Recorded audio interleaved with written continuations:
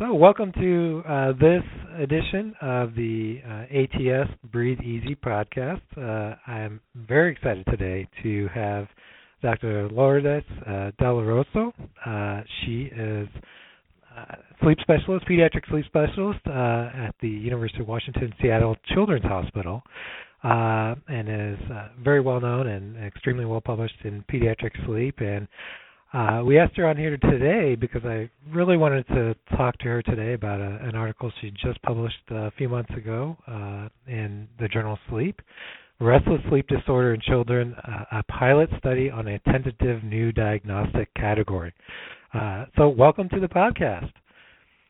Thank you. Thank you very much, David. I'm very excited and appreciative to be here to share about our findings. So this article that you guys just published really got my attention, got a lot of my partners' attention as a really exciting new idea. So tell me, what made you do this study? What were you looking for? What were you expecting to find? Kind of what was the rationale?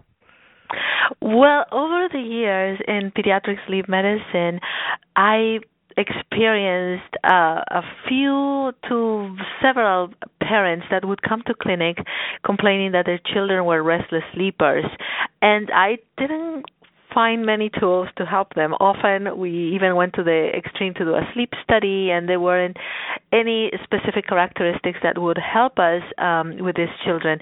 What it was really interesting is in the few months before the study, I started noticing in my clinic, in actually the schedule, a few patients scheduled for restless sleep.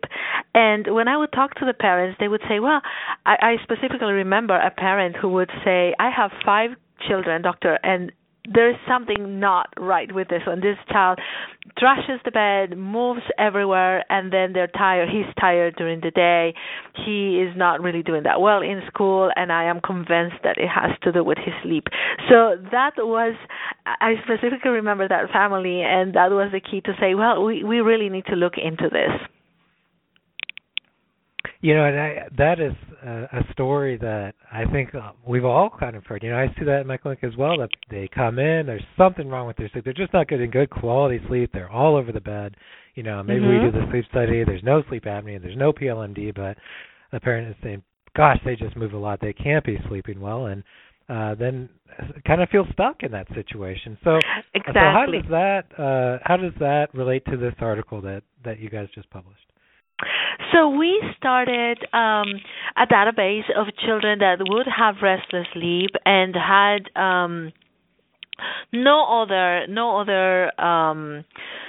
medical problems or any explanation. So what we did is we started having a database of parents that would complain that their children had a lot of motor activity at night during sleep, that they were trashing the bed sheets or even falling out of bed, and that the movements were often. So they would be like, it doesn't matter what time of the night I walk in, they're in a different position, or they're still moving, or they just, it didn't really matter what night or what time of the night, and that they did not really complain of problems falling asleep or waking up through the night. So it wasn't even something that we were concerned about insomnia or anything. No, there was no problem going to bed. There was no frequent nocturnal awakenings.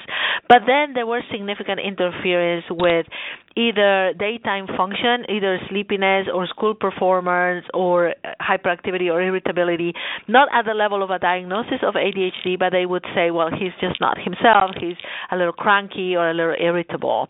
And those children we included in our cohort, and we excluded also children, well, we excluded really young children because they weren't able to verbalize if they had discomfort on their legs or if there was any other discomfort.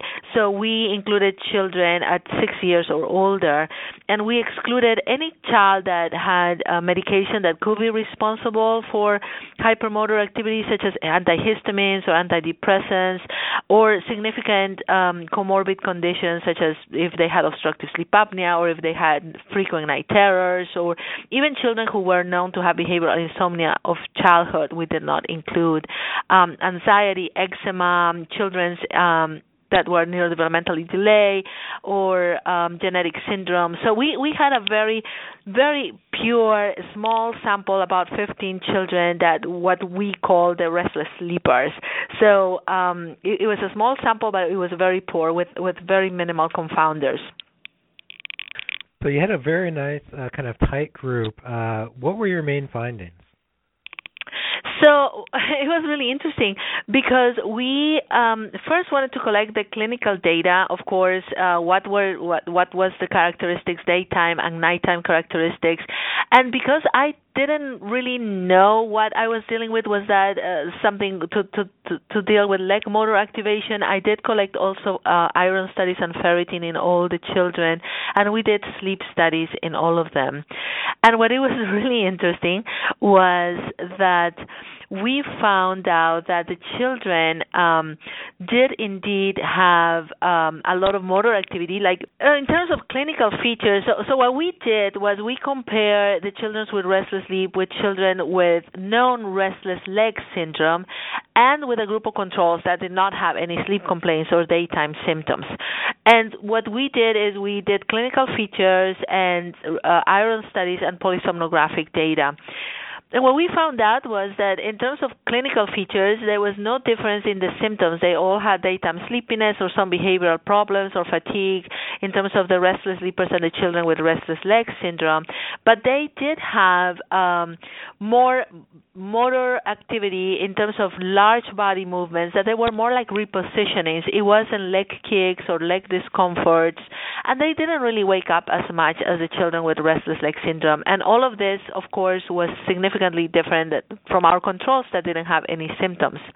When we did the sleep studies, we also found out that, interestingly enough, the children with restless sleep did have disturbed sleep, so the total sleep time was diminished at the same degree as the restless leg syndrome children.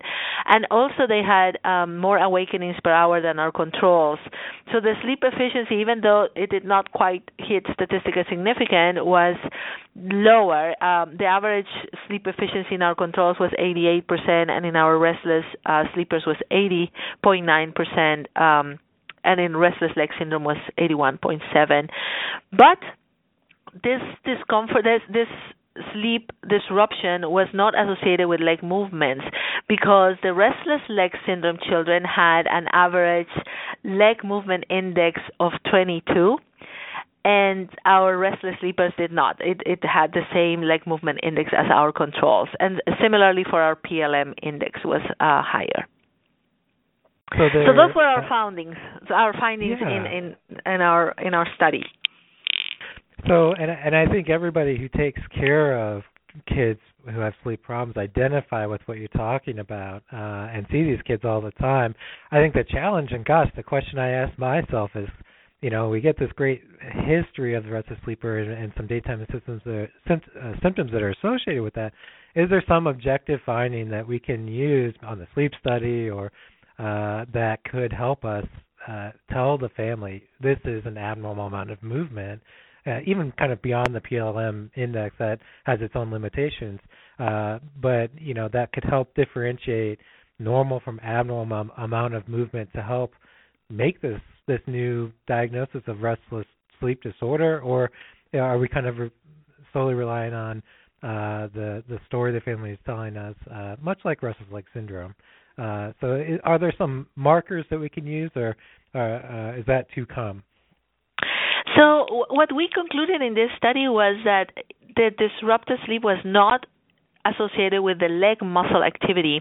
And that opened our curiosity to say, well, how are they moving? Is this really a parental perception, or is this real, or are they just moving at the beginning of the night or later at night? So that led us to the next study, which is currently under review and hopefully accepted for publication really soon, in which we've done video characterization of the movement disorders in these children, and we watched the videos of all the sleep studies and characterized the movements, the time of the movement, the length, the time at night, the sleep stage, and what kind of movement was it. Was it a total body movement or an upper extremity or only an axial head movement? So that study is going to be really interesting, and I'm really looking forward to seeing it published.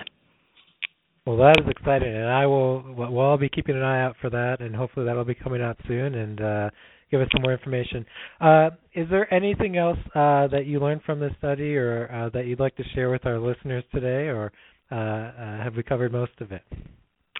Well, I think that there's still that we're learning about pediatric sleep medicine, and I consider our parents the best history that we can take. So I think the learning point of my study was when we listen to the parent, when the parent has a concern about the sleep, even if it hasn't been published yet, to really pay attention. We're still a small community, so contacting each other, networking, trying to collect data, I think that's very important. Yes, and you're very kind in that about 2 days after this came out, I had sent you about 3 emails saying, "Oh my goodness." No, I really appreciate it. It was great. I really appreciate it. And I think it's very important because now we probably have an answer to say, yes, these children are indeed more restless than other children. And now the next step also would be to see how much is this really affecting and do more formal cognitive or behavioral testing. And my last question for you is, okay, let's say this gets formally codified and this is going to be a new sleep disorder, hopefully. How in the world do we treat this? Do we treat this the same as RLS-PLMD? How do we treat this? Well, in this first paper, we did iron studies on all the children, and the iron levels, the ferritin levels were quite low. They were in an average of 20, and I guess that was the only tool that we have so far. So we have been supplementing iron in these children with anecdotal successful stories, but we need to do further studies to actually assess this. And I've only focused on iron so far, but I'm sure that there would be other options to study. Excellent. Dr. Del Rosso, thank you very much for joining us today. We very much appreciate it, and we look forward to more publications from you as they come out. Thank you. Thank you very much. It's been a pleasure to be here, and thank you for the opportunity.